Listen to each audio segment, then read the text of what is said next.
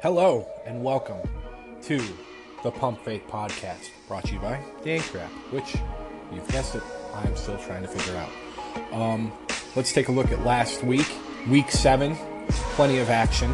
Going into the week, we had a 5-way tie. 1 through 5 were all 4-3, or 4-2, or whatever. And now we have a little bit of a shake-up, if you will. So Logan's Heroes went ahead and beat the Hurricane Dickas 129-96. Hale Heisler squeaks out a win against Thunder Lips, who stays in 10th place at 1-6. Hale Heisler wins 98-89. Blame the Persians, another close win to move up to the second spot. They win 130 over a stone's throw to 126. And Schmiegel stays on top by squeaking out by barely a point, just over a point, in the Gilligan's Island Bowl, where the skipper and Gilligan face off. Schmiegel wins 113-112 to claim and solidify his place at number 1. So looking at the standings going into week 8, Schmiegel's on top, followed by Blame the Persians and Logan's Heroes, all with a 5-2 record. Coming in at number 4 is Suck My Dicka, followed by the Hurricane Dickas in number 5, both with 4-3. And then the bottom half, we've got a stone's throw at 6.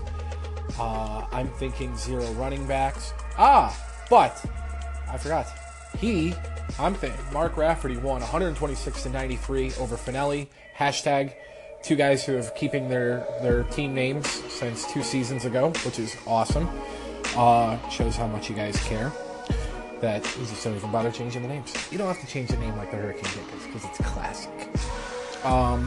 But Beatdown of the Week is our first award that I'm going to give out, and it goes to Mark Rafferty, which was good to move him up to 7th. Scraping the bottom of the barrel at 8th with a record of 3 and 4th is Hale Heisler, the defending champ. Just not his season. Love to get him on the show, hear what he has to say about what's going wrong. Finelli, 2 and 5. At 9, and rounding out the bottom at 10th place, rounding out is none other than Thunder Lips. Jared, who not doing well in what we believe to be his farewell season. Not the way you want to end it. Not a lot of action on the roster moves. If you look at the top guys, Schmiegel, Blame the Persians, 5 each. Logan's Heroes has only picked up 3 players, made 3 roster moves. Suck My Dicka at 7, the Hurricane Dickas at 6. Leading the way, though, is Hale Heisler, who he's always been a pretty good waiver wire player. He's got 34 moves so far this season, and I'm thinking 0 running backs, 30, but both of them, nothing's working for him right now. They just can't get that. Just can't seem to get themselves over that 500 hump to jump up into the top half of the standings. However, Hale Heisler, should be noted, it's on a 2-game winning streak. Meanwhile, Suck My Dicka, 3-game losing streak. So, let's look ahead to next week. Let's stay in this week. Fantasy Football Awards. The Big Balls MVP. There should be some people we should note. Ezekiel Elliott goes off for 147 yards, 2 touchdowns rushing, 72 yards receiving, 1 touchdown, good for 39.9 points. Not a bad week given all the Michigas around him. Is he suspended? Is he not suspended? Appeal? Then he files an injunction. The guy is a walking, talking version of the TV show Suits. Also, a little honorable mention over there. Derek Carr throws for 417 yards and 3 touchdowns. Maybe now the Blaze.com can stop saying that his offensive line is racist, and because he stood for the national anthem, that they let him break his back. True story. I saw that headline, that the Oakland offensive line let him get hurt, and he broke his back, which I don't know anybody with a broken back that throws for 417 yards. But the Big Balls MVP, Carson Wentz, 268 yards, 4 touchdowns. It's good for T-Stone. All right, welcome back to part 2, because apparently this is only 5-minute segments. Before we jump into looking at Week 8, I want to go ahead and get the award, for the worst player of the week. You're killing me, Smalls. Award this week goes to Marshawn Lynch. He ran for a measly 9 yards and then got ejected for pushing a ref or something. Excuse me. I guess he appealed the suspension, but they're going to uphold it, a 1-game suspension. So, rushes for 9 yards, gets ejected, and now is suspended for a game. And I'm sitting at 5. The Hurricane Dickas are trying to fight to get a little bit of momentum going. You want to get that that positive energy going, in the second half of the season, so you cruise right into the playoffs. And that's, I want to see my team kind of take that step forward. And then, you have a guy that you really depend on, like a Marshawn Lynch, running behind maybe the second best offensive line outside of Dallas. And all he gets is 9 yards. Now, the silver lining for the silver and black running back is this. Apparently he went up into the stands, had his his mask on that he wears underneath the helmet, that cold hat, and was hanging out with fans. And then he hopped on the BART and was riding around on the train throughout Oakland and San Francisco with fans. And when you think about where the NFL is as a league and how it's just kind of boring, right? I mean, it's just, there's so many rules and there's so many rinky-dink suspensions, and the NFL gets caught up on these things. Obviously, we all agree that domestic abuse and domestic violence is a very serious issue, and anything involving that should be taken seriously.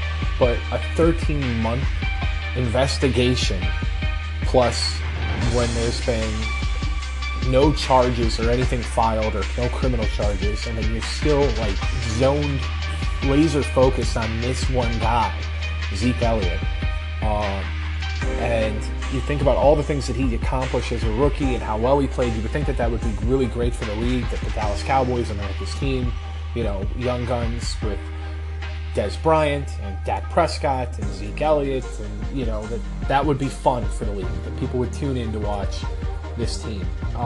But it's the same thing like the Deflategate. It's just this long, dragged out thing. It's the NFL, I feel like a lot of people's attention and interest is waning because it's boring. But thank God we have a guy like Marshawn Lynch, who is a character in and of himself, who eats the Skittles, and he was funny up in Seattle, and I don't really recall him ever being funny in Buffalo. But Buffalo is kind of a depressing place. Apparently when Cardell Jones was told that he was traded to San Diego, he cried tears of joy in the GM's office that he was leaving Buffalo. But I really hope that Marshawn Lynch plays another year or two. I hope that he's very successful and keeps having a good time and making fun and making the best out of it, having a fun time. And then I hope he gets his own reality TV show. So I would love to watch him go do Mike, who's that guy? Mike Rowe, who does Dirty Jobs or something. I can't remember the guy's name, but Dirty Jobs or something like that, or with Bear Grylls, Marshawn Lynch and Bear Grylls, go hiking. Some shit like that would be hysterical. Just, he's a good personality. I saw a picture that he had a Lamborghini when he was in Seattle, and he had a velvet rope that he kept in the trunk. So he would get the velvet rope and 2 little, brass posts, and he would set it up when he would park his car. So thank God for people like him that keep, at least keep the NFL entertaining in that sort of sense, because it's really kind of boring all around. But yes, the Killing Me Smalls award of the week goes to Marshawn Lynch for his measly contribution of 9 yards for 0.9 points, getting suspended, getting ejected, and now getting suspended. But coming up, part 3, we're going to jump in. We're going to take a look at the matchups for Week 8, and I will give you all of my predictions. So keep listening. I'll figure out how to stitch this all together one day. All right. Part 3 as we look ahead to the matchups. All right, let's take a look. First, we got Week 8 matchup. I'm thinking 0 running backs, the 7th overall team. All right, I don't know what happened there. No clue, but I picked Rafferty. It's just not Jared's year. Even with the players, he's got 2 players on a bye, so right now he's only projected for 90 points. Even if you put what he has available in, it's not good. So as the farewell season marches on, it couldn't have ended more sadly for all of our favorite player of the league, Mr. Jared Baldwin. All right, moving on. Finelli, 9th place against Logan, 3rd place.